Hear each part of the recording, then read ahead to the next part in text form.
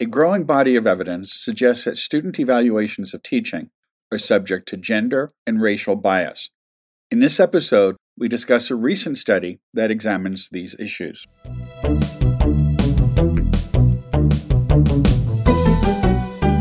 Thanks for joining us for T for Teaching, an informal discussion of innovative and effective practices in teaching and learning. This podcast series is hosted by John Kane, an economist, and Rebecca Mushtare, a graphic designer. Together we run the Center for Excellence in Learning and Teaching at the State University of New York at Oswego.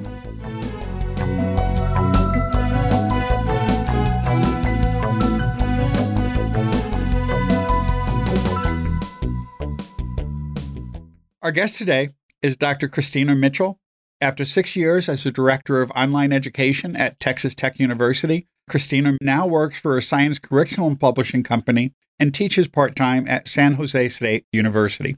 Welcome back, Christina. Thank you. Today's teas are Diet Coke. Diet Dr. Pepper, actually. Oh, I'm sorry. Switching it up.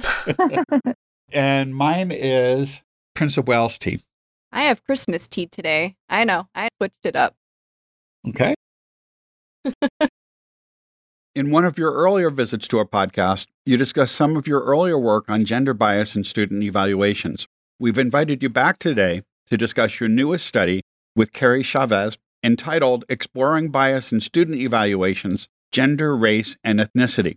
Could you tell us a bit about the origin of this new study? Well, one of the things that seems to be inevitable when someone publishes a study on bias in student evaluations is that there's always a reluctance to believe the results by some in the community. And most often there will be some question about what was being controlled for or how the selection was done or the sampling or the research design. So really the first impetus was just to shore up the existing findings and continue to demonstrate the potential bias that might exist. But in addition, there's a real dearth of research on race in student evaluations. So the research on gender bias in student evaluations is becoming more and more robust, but there's not very much yet on race and ethnicity. And so we were presented with the opportunity to do, it almost presented itself as a natural experiment with 14 identical online sections of the course and with different professors in each one with different genders and races and ethnicities. So we took it as the opportunity to shore up the gender literature and to expand the race literature. And so the only difference in the course was the welcome video, if I remember? That is the only difference in the course. Everything about the course, the lectures, the assignments, and even the emails that the students received when they were corresponding with the course and instructor, those were all identical. We had a course coordinator, which was me, and I was sort of the behind the scenes person who was filtering through all the emails to make sure that the students were getting the same tone, the same style, everything the same about how they were interacting with their course. And how long were these videos? The videos were up just about 3 minutes in length. Everyone read an identical script that just told them the professor's name and sort of had a generic message about how they were looking forward to a good semester. It was a summer course that was just a 5-week course, and that was the extent of the students' direct interaction with the professor in a way that wasn't filtered through a course coordinator. Although they all thought they were interacting with the instructor, right? Yes, they all were told that this instructor was theirs. And of course, the instructor was instrumental in the management of the course. We just made sure that the professor was not directly facing the students without it being filtered through a coordinator, just to make sure that each professor was responding with the same tone and the same information. Which sounds like a lot of work for you. It was a lot of work for me. But fortunately, it really allowed us to control for literally everything. We controlled for absolutely everything that you could control for. When I was doing the research, when I was compiling all of the data, getting everything ready, I was just thinking to myself, surely there's no chance that I'm going to find significance. Like all of this was for nothing. I'm going to either have to publish a null result that could potentially undermine other people's research on gender and racial bias. I just thought there's absolutely no way we've controlled for far too much for there to ever be any bias. So it was just astonishing to find that even with all of that control, we still found a statistically significant difference, even with a small sample. Can you talk a little bit about how many students and sections were involved? So there were 14 different sections, each with a different instructor, and about 200 students per section. And the students enrolled in the sections all at the same time when registration opened. There wasn't necessarily any reason to think that any particular section was characteristically different than any other section. They all kind of filled up at about the same time. Did they know the instructor name and things ahead of time when they registered? They did. When they registered, they were able to see what the instructor's name was. But considering that, once again, be 8 sections at a time that would open up for registration, and these were intro classes that every student needs to take to graduate, we didn't really think that there was any reason to believe that students would be drawn to any instructor, especially since it's an online course. When we talked about an earlier study, you mentioned that this was sort of like a jobs program for political scientists in Texas. We always joke that Texas, having made it required for students to take 2 semesters of political science to graduate with a public university degree in Texas, we call that the Political Science Professor Full Employment Act, because it ensures that we will have many students needing to take our classes in Texas. Unfortunately, now that I'm in California, only one of those classes is required. So it's slightly less full employment, although I'm still getting to teach both online and face-to-face here in California.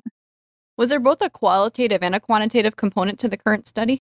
So this one, we focused primarily on the quantitative component. In our earlier study, we spent a lot of time doing text analysis of the comments that we received. In this study, we didn't do anything quite as rigorous as a full content analysis, particularly because the number of comments was so low, but we did review them. We looked through them and we did code them sort of as a positive or a negative comment. And the reason that we did this is because there really shouldn't have been any reason for any difference in comments whatsoever. Once again, other than the welcome video, students never were directly interacting with a professor in a different way. So for example, if a student emailed a professor and the professor needed to respond, the professor would tell me as the course coordinator the messaging that needed to go out, the answer to the question that the student needed, but I would compose that in my own words.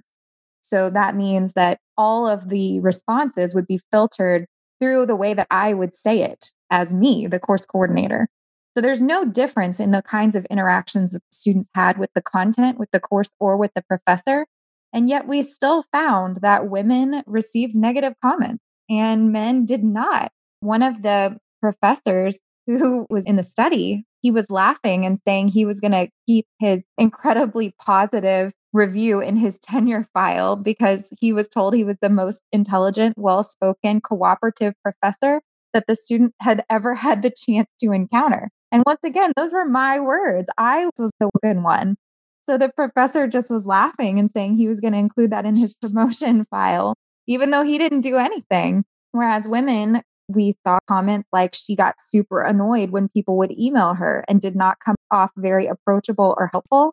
It was me. It was always me. They were both hearing my words, but because they were filtered through someone of 2 different genders, they perceived them differently. It's really consistent with the literature that shows that students expect women to behave in nurturing ways, to be caring, to be helpful and friendly, whereas they view men as competent experts in their field. In terms of the magnitude of the difference, how large was the average effect of the perceived gender of the instructor? So when we look at just the overall average evaluation score between men and women, we saw about a 0.2 difference. So on a scale of 5, that may or may not be substantively important. And that's a question that, of course, still remains, whether the 0.2 difference is important in a substantive way. But given that student evaluations are used in promotion, hiring, and pay grade decisions, any statistically significant difference is concerning, especially in a situation like this where we controlled for everything. When we looked at the white versus non-white difference, just looking at the overall average, we didn't find a significant difference. Those significant differences didn't start popping up for ethnicity until we used an OLS regression and included final grades as a control there as well. How did you measure the students' perceptions of their instructor's ethnicity and gender? While gender may often be correctly guessed by watching the instructor's welcome video, ethnicity may not always be obvious. What did you do to assess this? Absolutely. So it is a little bit more difficult to decide whether a student will know what ethnicity their professor is. So we did ask both for gender and ethnicity because, of course, gender isn't always obvious, but we decided to show pictures of the professors to a group of students who were Texas Tech students, but who were not enrolled in any of the courses. We just showed pictures of the instructors and asked the students to tell us what they perceive the person's gender to be and if they perceive the person to be white or non-white. And so we used a threshold of if 60% of the students perceived the professor to be non-white, then we said, okay, then we'll count this person as non-white, whether or not they identify as such or not. For example, we had one professor in the study who is a Hispanic man, but has blonde hair and blue eyes. And so none of the students accurately identified his ethnicity. So we didn't count him as non-white in the study because the students perceived him as being white. Were the names informative in cases like that? In that case, the name perhaps could be informative. It's a very long and complicated Venezuelan name, but that might not initially look to students as a Hispanic name. So students might see Garcia or Gomez and think Hispanic person. They might not see Sagarzazu and think Hispanic person. Other names that might give students more of a clue of non-white were our Asian faculty's names. Some of those names could potentially give the students a hint in advance of what ethnicity their instructor was going to be. But again, we don't really think that students were choosing these online sections based on the professor's name, especially because students were used to the idea of just taking Introduction to Political Science online at Texas Tech University. They likely weren't really thinking, which professor should I choose? So given these results, what should we be doing? I have been saying a long time that the use of student evaluations in hiring, tenure, promotion, and pay decisions should just be outlawed. It's absurd that we're still using this. I understand that there is a need to measure teacher effectiveness, especially in terms of how students are learning. So it's really important to try and find alternate measures of this because student evaluations of teaching are flawed for so many reasons. One being students aren't really very good necessarily at evaluating their professor's effectiveness as a teacher. Sometimes professors who are really challenging and perhaps really getting the most out of their students are also getting some low evaluations. But most importantly, for employment law purposes, these are discriminatory. If women and faculty of color are being treated differently in these criteria or evaluating them differently, then we need to find a different way to evaluate them. You've made some good cases here again, and I think this contributes to the evidence on that. What might you recommend that campuses do to provide evaluations of instruction? I think that's a really great question. I think that we should start with exploring peer evaluations of teaching to see if those suffer from the same biases, because they may, and they might not be a better alternative. Other things that might be worth exploring are portfolio-based evaluation.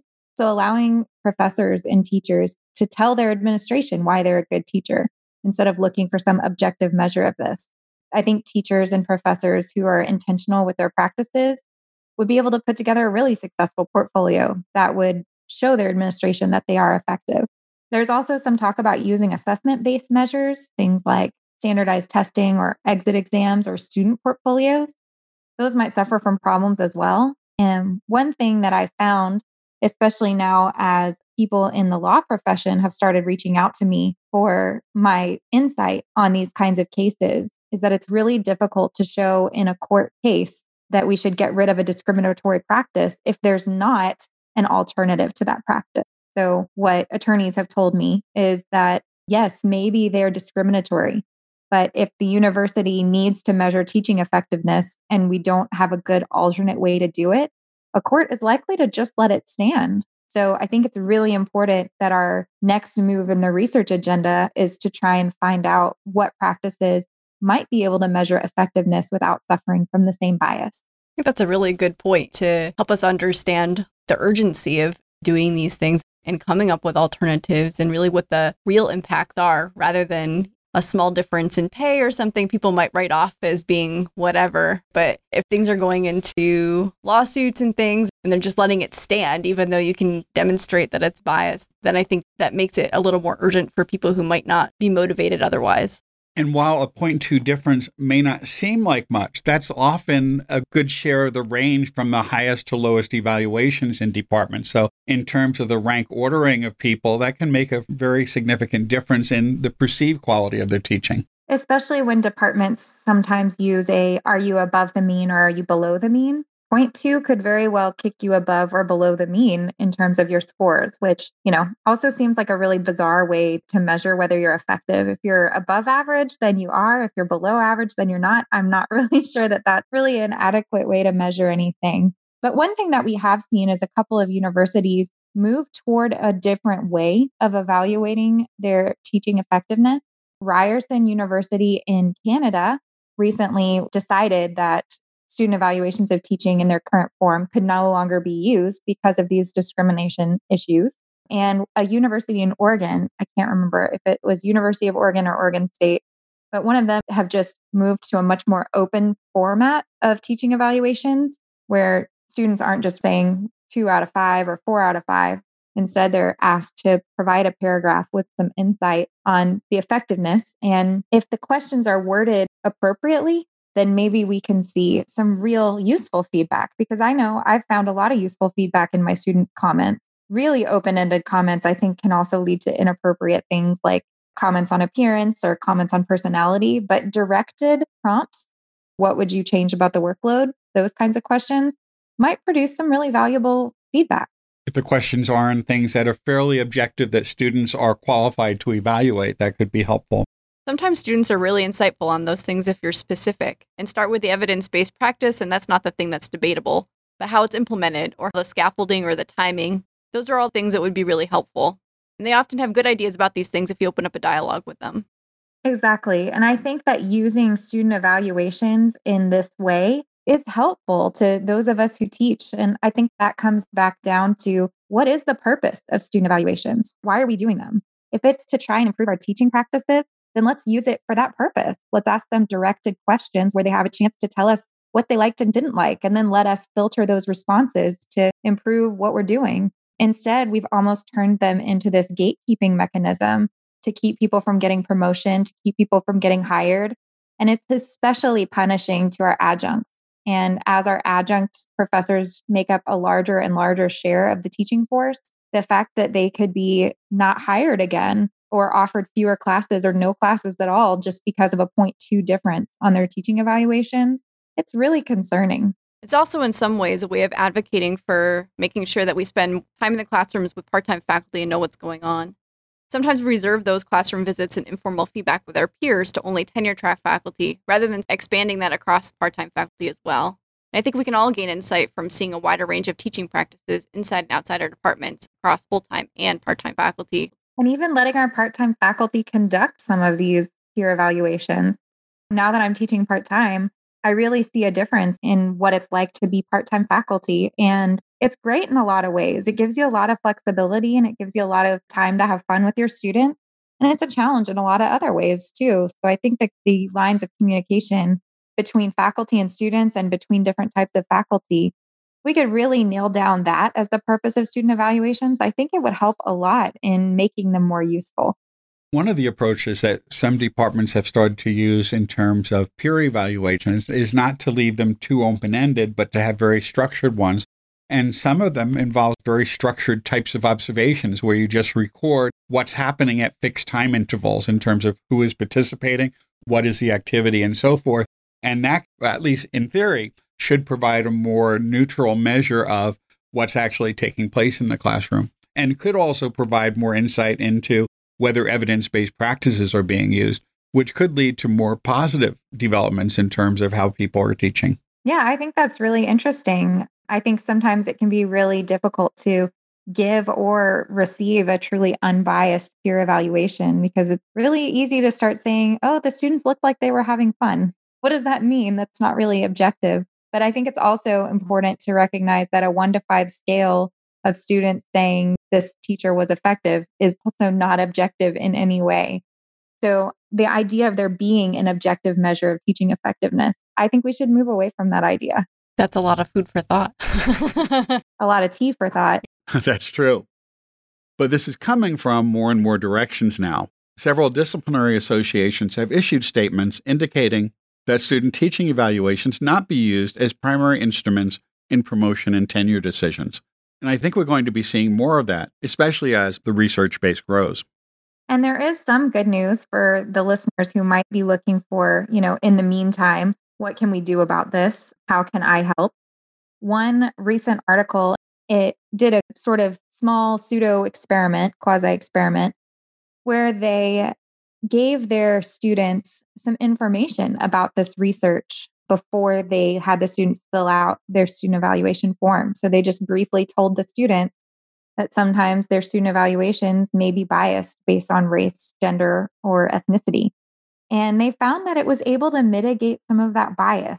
So in the meantime, if we're looking for ways that we can try to address this, it's important, most especially for our allies who are white and who are men, to be advocates in this, to take the time in their classes to say there's evidence that these evaluations may be biased in favor of a certain kind of faculty member.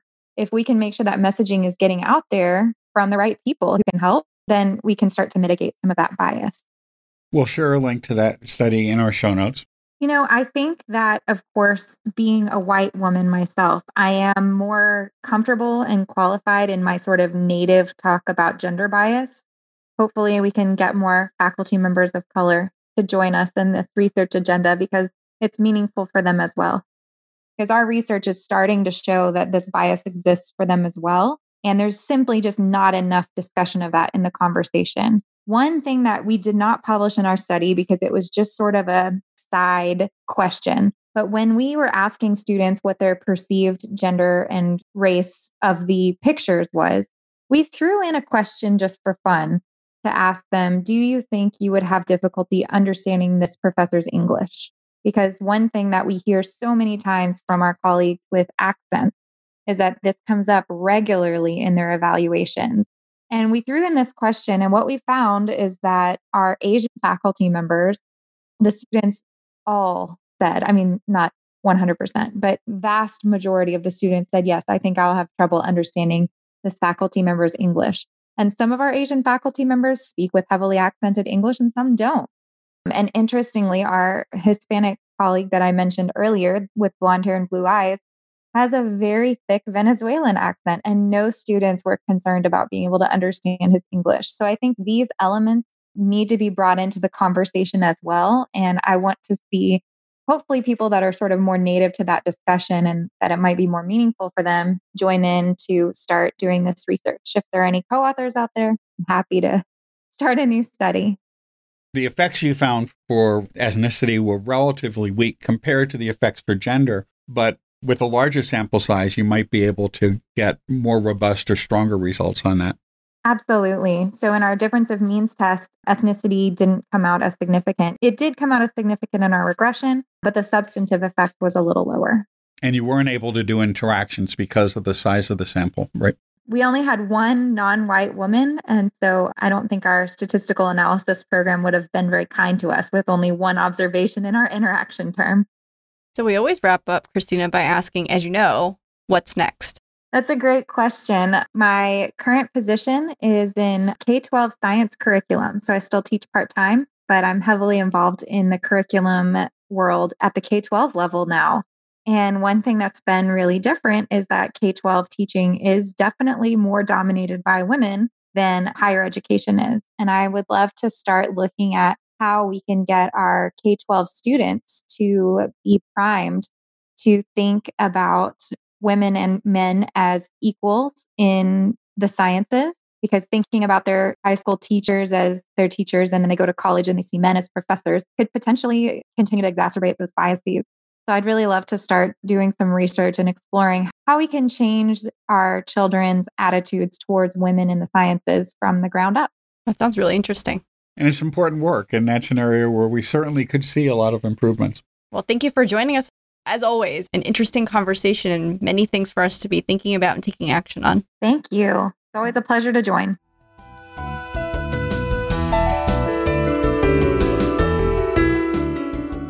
If you've enjoyed this podcast, please subscribe and leave a review on iTunes or your favorite podcast service. To continue the conversation, join us on our T for Teaching Facebook page. You can find show notes, transcripts, and other materials on tforteaching.com. Music by Michael Gary Brewer.